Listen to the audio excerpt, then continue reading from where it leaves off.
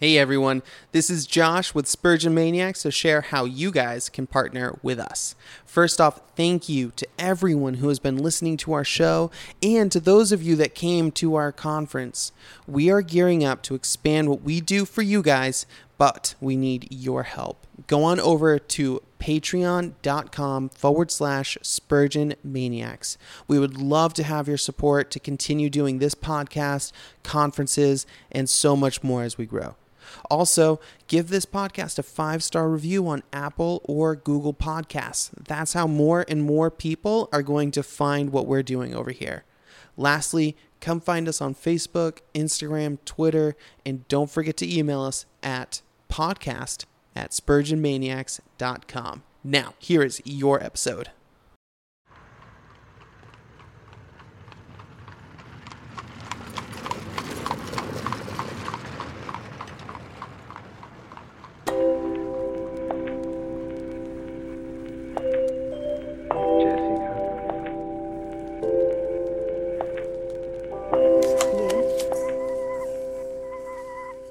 Charles Spurgeon was a man that God used, and millions are still being impacted by his kingdom work.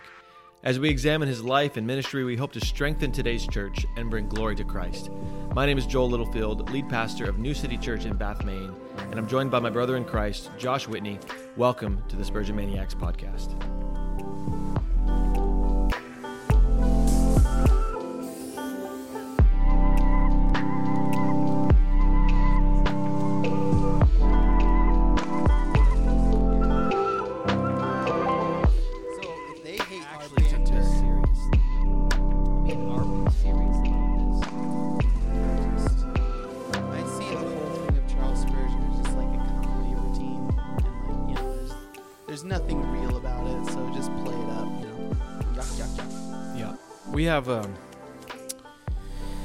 We have been slow to produce episodes.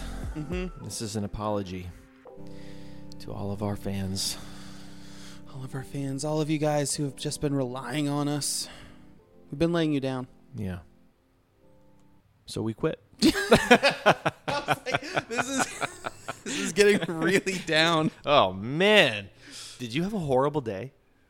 How was your day? My day was fine. So so if anyone outside of Maine doesn't understand, but I basically spent about 7 hours in the truck. So I went to Raymond. Then from Raymond, I went down to Buxton. No, I'm sorry. Buxton? I went down to Old Orchard Beach. What? And then from Old Orchard Beach, I went to Buxton. And then Buxton, I went to Yarmouth. And then I went back to the Chelsea office after that. So I spent a lot of time in the vehicle for about a half hour of office work, and then I went home. And now you're here. You went home. I went home, and yeah, back. Okay. to see Sarah. I like her. And then while I was there, I'm like, all right, I'm ready to go. And then my carpenter called me with an issue, and then I had to check with the homeowner. And then once I checked with the homeowner, I called my carpenter back, and that's why I was 10 minutes late. Yeah. Yep. Yeah, it's okay. I'm terrible at being on time, Well, and I want to be better about it. I made a post on social media, saw it. but it wasn't about you, I promise. I'm like, there are man, times you can talk to me about this, Joel. I promise you, it was not about you.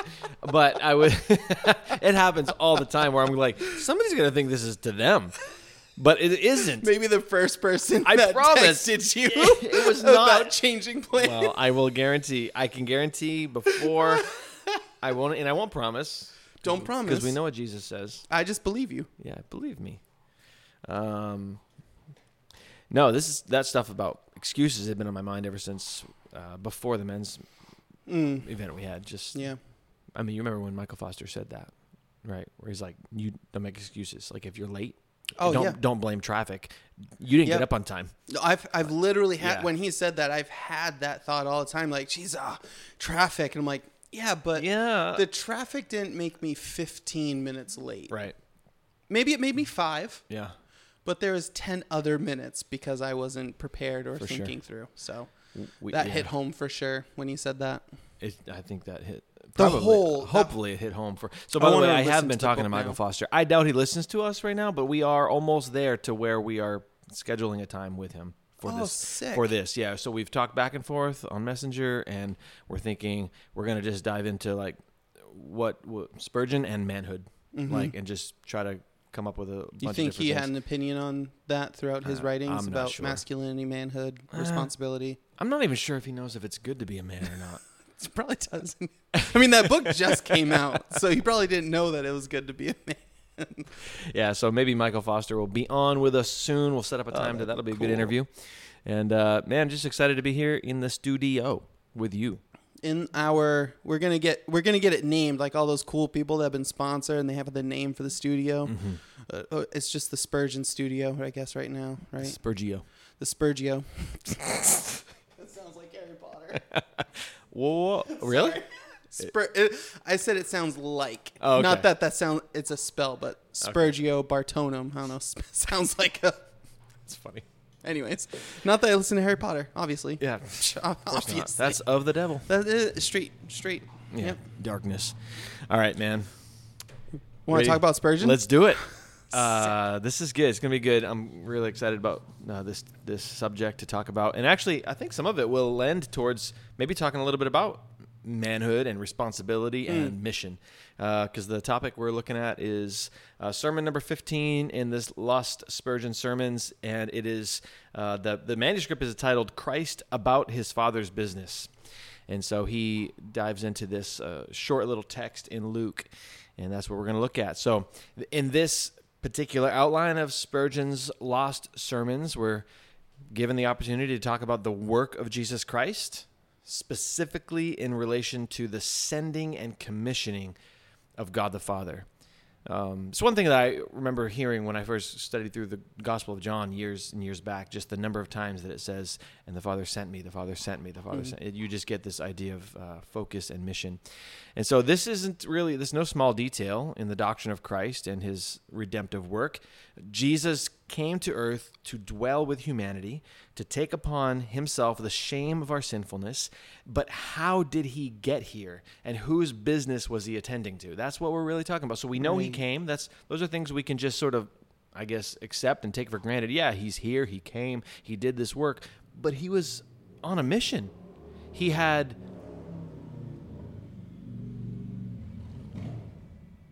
probably had a motorcycle. He would have. Just letting the Harley pass. And that's pretty masculine. I should have just kept talking through the Harley. So anyway, so how did he get here? And whose business was he attending to? So we have before us in this outline 3 headings from his sermon, and they read like this. Number 1, Spurgeon brings out this point: how Jesus did his Father's business. Number 2, how Jesus now does his Father's business. And number 3, how Jesus shall do his Father's business. So in this sermon, he looks at this comprehensive picture of the business and the work of Christ. And so we have this look at a small scripture in Luke. And it's this time of the teenage Jesus replying to his mother and father after being found in the temple. In Luke 2:49, not to steal the scripture segment, but he says this: "Why were you looking for me? Did you not know that I must be in my Father's house?" And the King James Version renders this, that I must be about my Father's business. So here's a quote from Spurgeon. "The task is not irksome to him. There are some men who, if they distribute to the poor or if they comfort the fatherless, they do it with such reserve, with such coldness of spirit, that you can perceive that it is but the shell of the man that acts and not the man's whole soul. But see our divine Lord. Wherever he walks, you see his whole self in flame, his whole being at work. Not a single power slumbers, but the whole man is engaged." So that's one aspect we can look at. One thing that Spurgeon brings up in another sermon that you can find a manuscript of online, where Jesus is looking at a similar topic, where you find this quote: "The whole self." And so we'll dive into that later. Another thing I want to talk about later in the episode is how we are to follow in his steps with our lives. Jesus was not lazy. Jesus knew his mission. Jesus had business to attend to, and he stayed engaged in the work under the pressures of life. In his humanity, he had the pressures that we have, but he stayed engaged, and he stayed about the work. Jesus was committed to the work that his Father gave to him. He was full-spirited, one might say. So Spurgeon, he points out an interesting way to test whether a man is full-spirited in his work and calling. And two things that he brings up in a sermon that I found online: anger and weeping. This is interesting.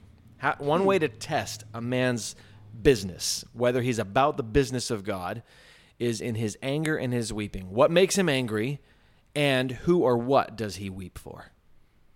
Isn't that interesting? It is. What makes you angry, and who or what does he weep for? So we can bring that up later as we talk about it. But let's move into the scripture segment, give you some opportunity to share some texts with us. What does the Bible tell us about the business of Christ? Well, I think as we're already pointed out when you mentioned Luke, is that he does say he is doing his Father's business ever since he was a child. Like, where would you expect me to be? So we can find a lot of that in John. John's a very Christology book. Christological. Yeah. Yeah, it's okay. Yep. Yeah, that's fine. I spent a lot of time in the truck. That's my excuse. That's right. Heat fatigue. Heat something. Driving fatigue? Heat fatigue? Well, was it hot in the truck? No. Well, if it was, then you would have a better excuse. Oh, no, it was. It was so hot in the truck. So John Continue. talks about this in multiple places. That's predominantly what I'll be deriving the scriptures from. John 4:34, Jesus said to them, "My food is to do the will of him who sent me and to accomplish his work." Then later on, John 6:38, "For I have come down from heaven not to do my own will, but the will of him who sent me."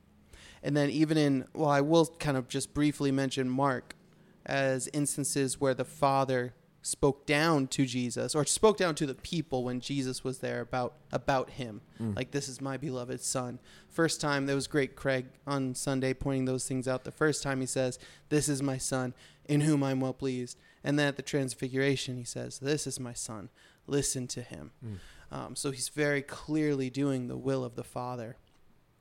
One of the greatest parts, John 17, and well known as the high priestly prayer. This is when Jesus prays for his people, the people that the Father is giving to him, because it starts with, "Father, the hour has come. Glorify your Son, that the Son may glorify you." So even in this prayer where he's petitioning to the Father for the people that he is being given, he is still requesting of the Father for his will to do this thing. He's not acting as though, like, "Hey, I'm about to do this thing for you, because that's what I'm going to do." But it's more so this communion, this relationship of the Father, the Son, and the Spirit.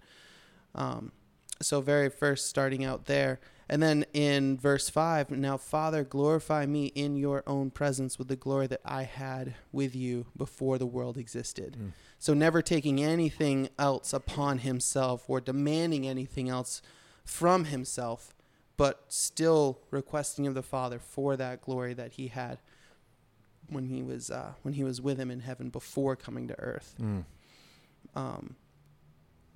And all of this, I mean, you can just read through this whole prayer, and it is of modesty and of humbleness, humility, that he is not one going about his own will or going about his own glory, but understanding that his role coming down to earth was to fulfill what the Father had planned, as well with the Son.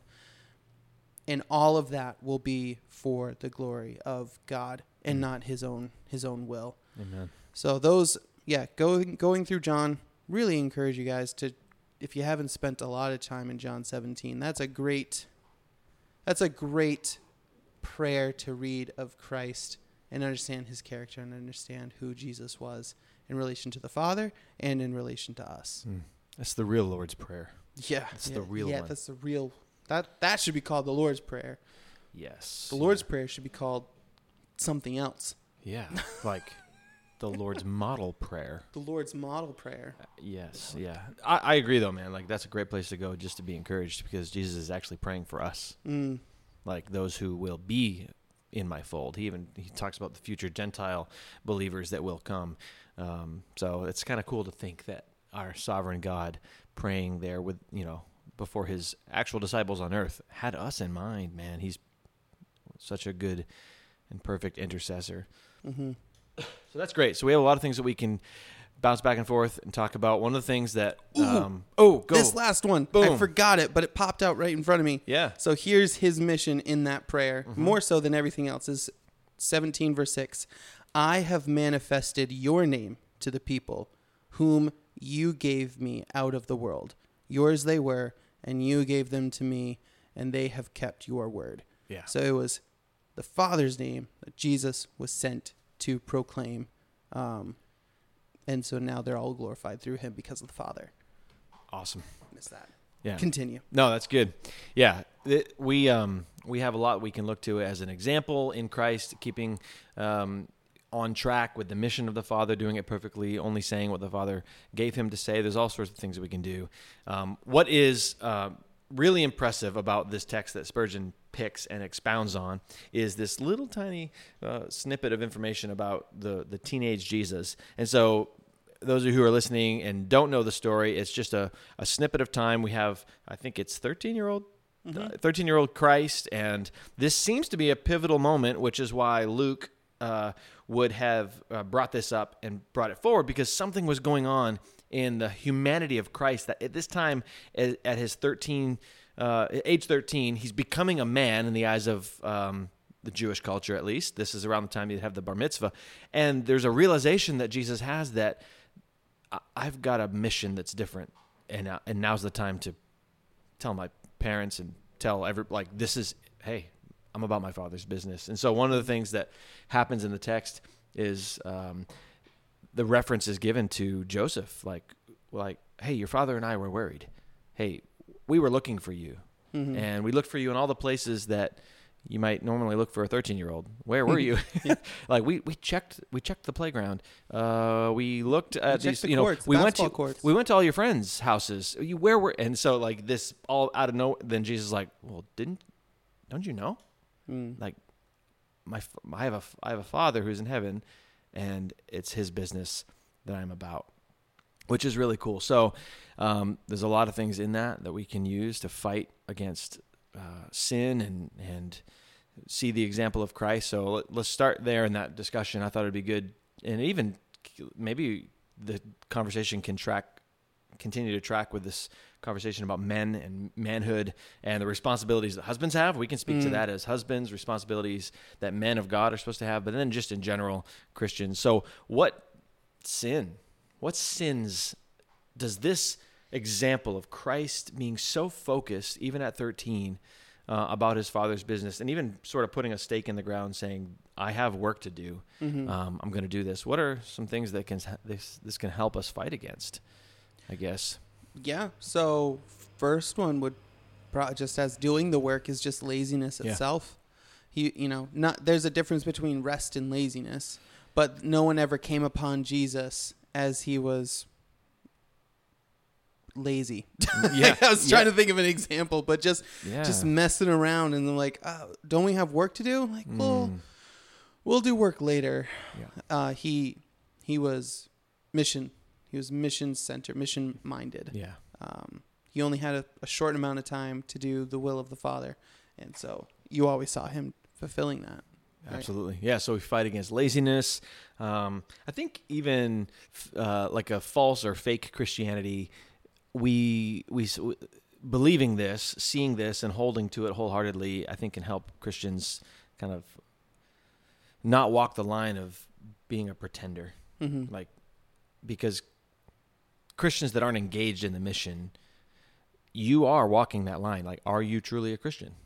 If you're not living out the mission and doing the work, you have a massive question mark over your head. Like, is this guy really following Christ? Is he a believer that is committed to the work? Because Jesus was. He was committed. So I think that's it's an inspiring thing. It helps fight against that laziness, and then like a easy believism. Yeah. A faker. Have you heard Paul Washer talking against like cardinal Christian? No. Saying that doesn't exist. No. There's no such thing as a cardinal Christian. And people have pushed back on him, but like, well, Paul wrote about living in carnality. It's like, well, the point is you cannot be a Christian that is carnal. I used to say that, man. Oh, it's just a carnal Christian. Yeah. Yeah. I mean, it was huge in the circles that I walked in because of to be carnally minded is death. And plus Paul talks about those that in Corinth that seem to have a carnal mind. But was he talking to Christians? Well, that and like is that the kind of mindset a Christian should be? Right. Like, hey man, I don't know what you want from me. I'm one of those carnal Christian Paul talks about. It's an excuse. Like that's horrible excuse. Show me anywhere in the Bible where that leads to life. Yeah. Second Peter talks about it. Hebrews talks about it. It's very clear what's at the end of the road of charades. Yeah. Or charade is it's death. Yeah. So this is just, I think it's a good wake-up call, man, just to think about, I mean, Jesus is our example. Christ was about his Father's business. We should be about our Father's business. And so there's a lot of protection in there. So as you're listening and thinking through this, let this be what enters your mind now. Just start thinking about your mission. Start thinking like, is there laziness in me? Is there a level of pseudo-Christian? Am I pretending? Am I faking it? Like, what is the mission? So especially as men, husbands, we can speak to that that's not the way of Christ. So as the Father sent him, so he also sends us. Yeah. So all what does authority has that been look like? given to me. Yeah. Go now, therefore, into all the world. It's a going Yeah. mission. Yeah. What else? What are some maybe other sins, tendencies that this could help us fight against? Yeah. So laziness, fake Christianity, like apathy. So that one I definitely have fallen into. And it's a scary place when you realize how little you don't care about something. Yeah. Just apathetic. The things of the world, hearing of people's sin, trying to think of your own sin, thinking about the lostness of your family and your friends, and it all just goes, what am I doing next? Right. I've definitely fallen into that before.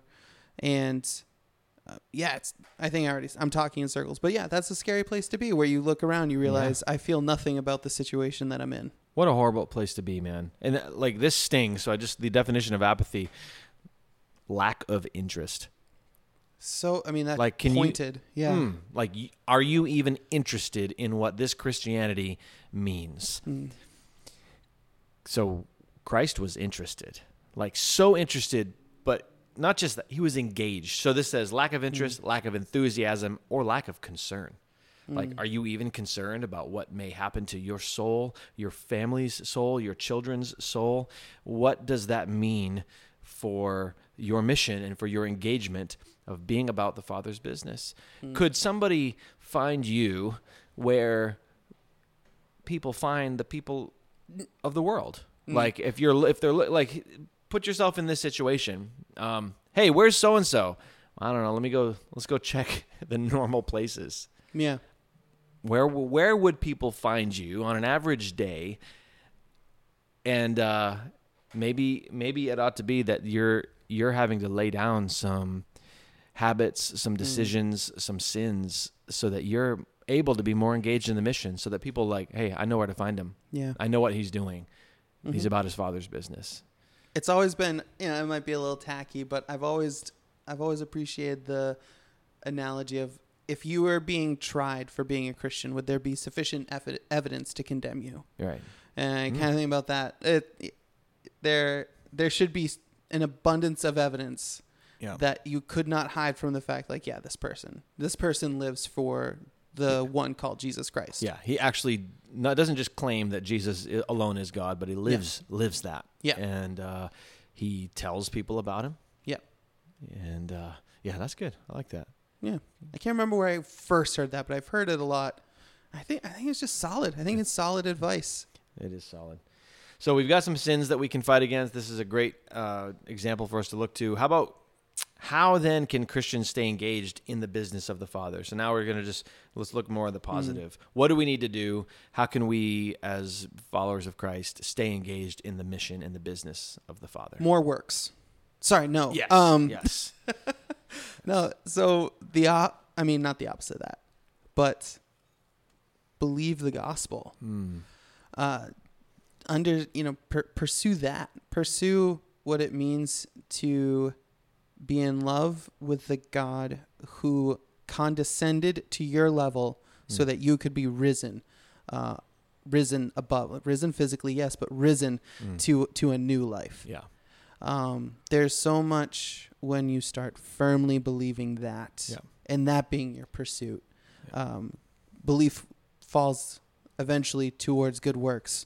But if we're just trying to work ourselves, I think that's probably what grows apathy more and more and more, is not believing anything, but just trying to work past your mistakes. If you work harder than you fall, then you'll be good. And I think that's what builds calluses, and that's what builds apathy. Yeah. You've got to start with the foundation of the gospel and believing it firmly before anything else. Yeah. It's a good place to start. You got to start there.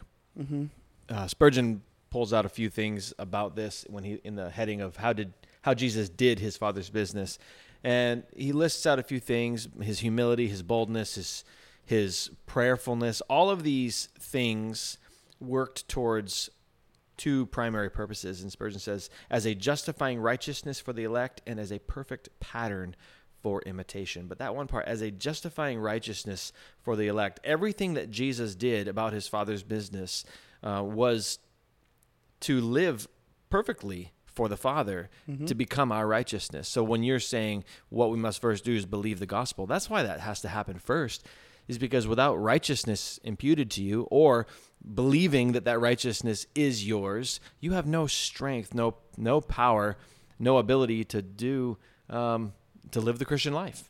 You can't deny sin and flesh on your own strength. You have to put your faith in Christ and believe the gospel. So that's ongoing thing. And then another thing I think would be just understanding the battle. When I picture Jesus, even at 13, saying, I'm about my Father's business, I don't know, this is obviously reading into the text, but as he's beginning to announce even to his parents, like, hey, I'm about my Father's business, I don't know, I just picture the enemy and the spiritual forces of wickedness being like, oh, it's about to get real.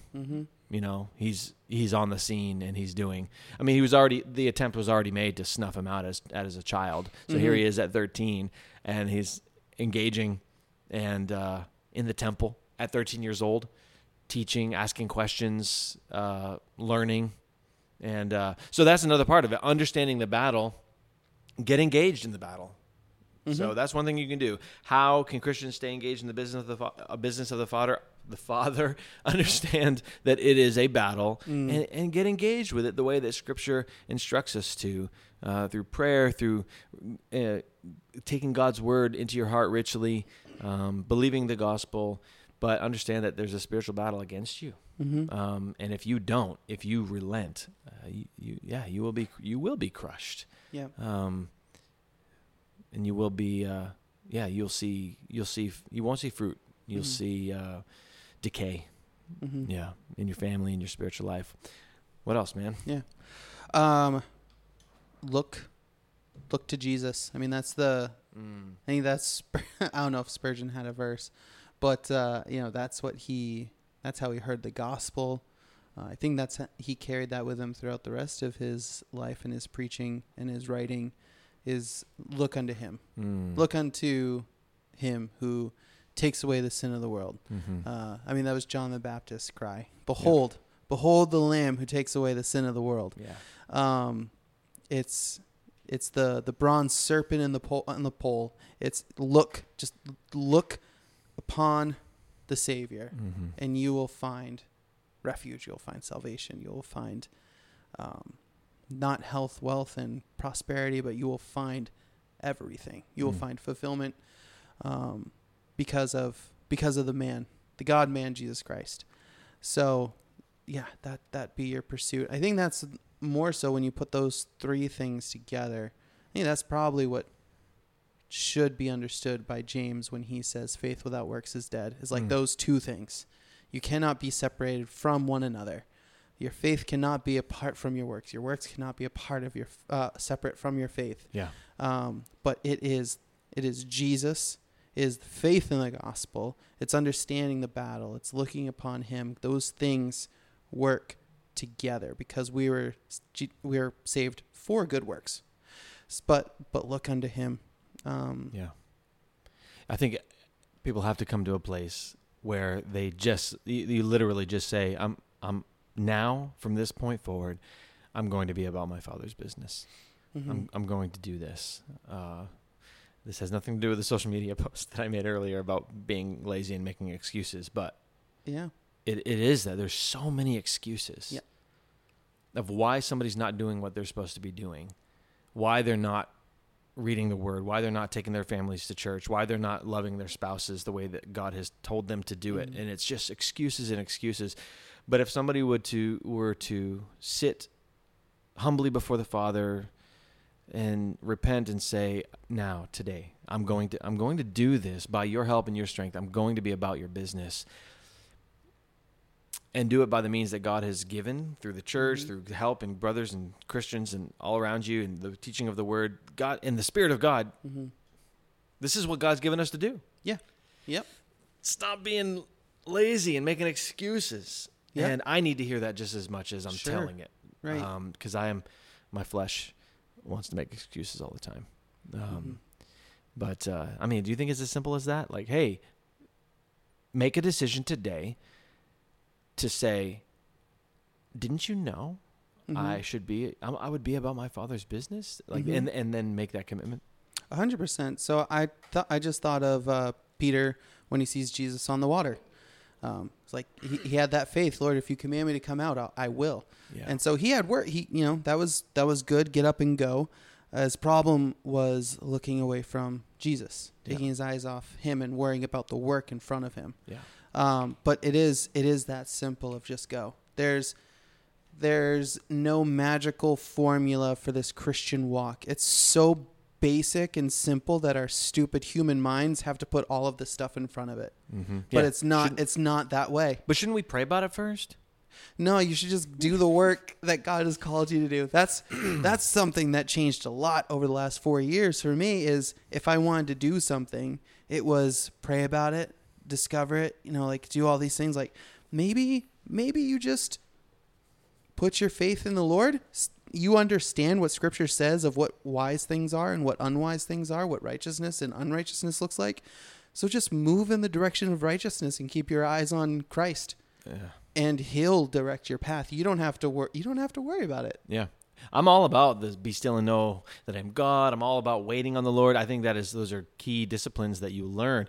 But when you read Scripture, you see far more going than you do waiting. You see a lot more action and activity because of the Spirit of God that fills people. Like the Bible is a book of actions. People are doing things, and so I think we often we find this tension of the gospel isn't one of works, and so we have a hard time telling people to just do something. Like, no, go do it. Yep. Just do it in the power of the Spirit. The Spirit is an invisible person. That's what Paul did. He went around, and then the Holy Spirit stopped him. And so he would stop, then he would wait. Yeah, but he was active, right? Right. He had to be moving. He's like, I was going to until the Spirit prevented me. And how do we know what those things are? And then he got moved in a different direction. Like, what are those? It's going to be different for each person. If God wants to stop you, he'll stop you. Yeah. But use wisdom. Have God's word in your heart so you have a general idea of what steps you're taking, whether they're biblical or not.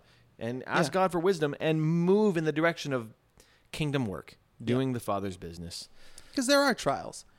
Like with Aaliyah planning to go out to Nepal, if she were to take the first time they said, no, you need to change your photo, as like, that's an obstacle. It's like, well no. Dude. Maybe it's good. That came up, actually. Maybe that's not an obstacle, but maybe that's just something for you to persevere through. So You don't stop whenever there's a sudden change in your plan. Right. And then you also don't jump on every single opportunity that ever existed to save the world, because that's unrealistic. That's why the scripture is filled with wisdom about being steward, your wife, your family, your church responsibilities, the leadership of elders. I think people should rely on their elders so much more than they do. They just live their personal Christian faith away from the church, and they make decisions outside of the church where we're not Catholic.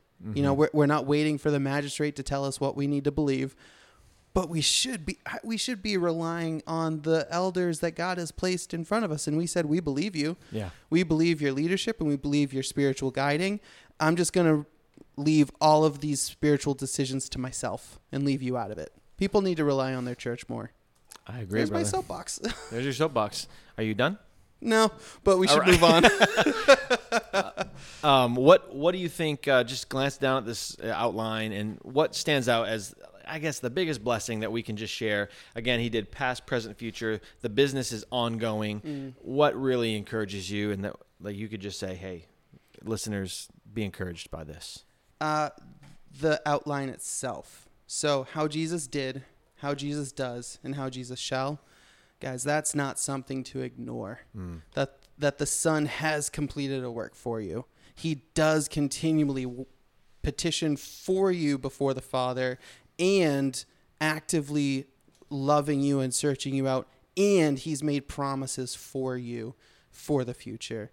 Don't overlook that, brothers and sisters, that the Lord is a perfect, that's actually one of the advocates. Maybe I should, that's one of the points I should have just said that. As a counselor and advocate, like he is perfect at that. And he has done everything. He is doing everything. And he has laid everything out in front of you. So just look to him and he will guide your path. Amen. And then I would add my I guess something that encourages me in this is the final point in looking to the future, what he shall do. He's going to continue to do the Father's business. And he brings up this idea of the conquering of Satan and leading captivity captive by judging the world in righteousness.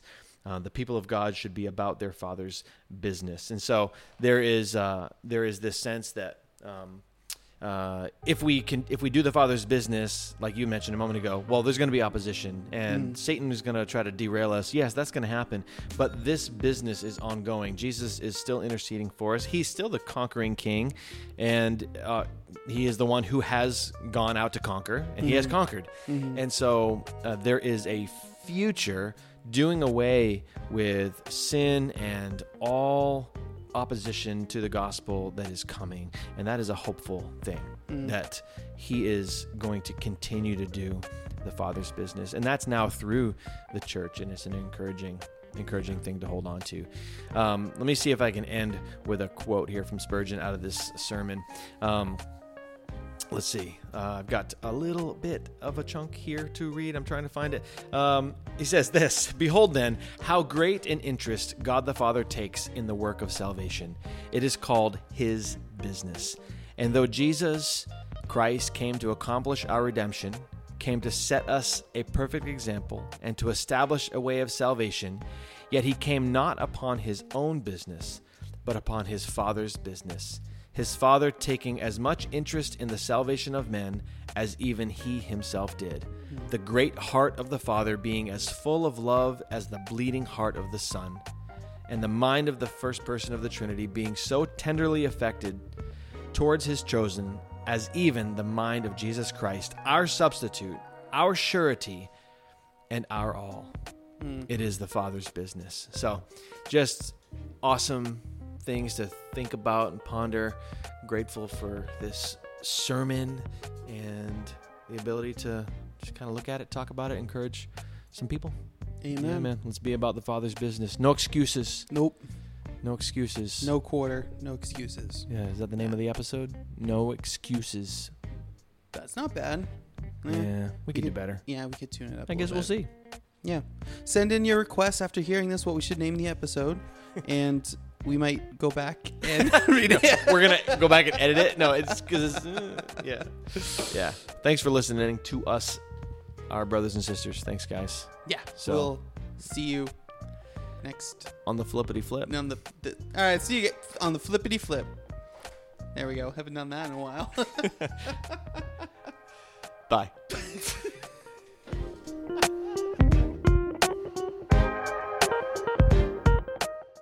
See you guys. Okay. Bye. Catch Catch you on the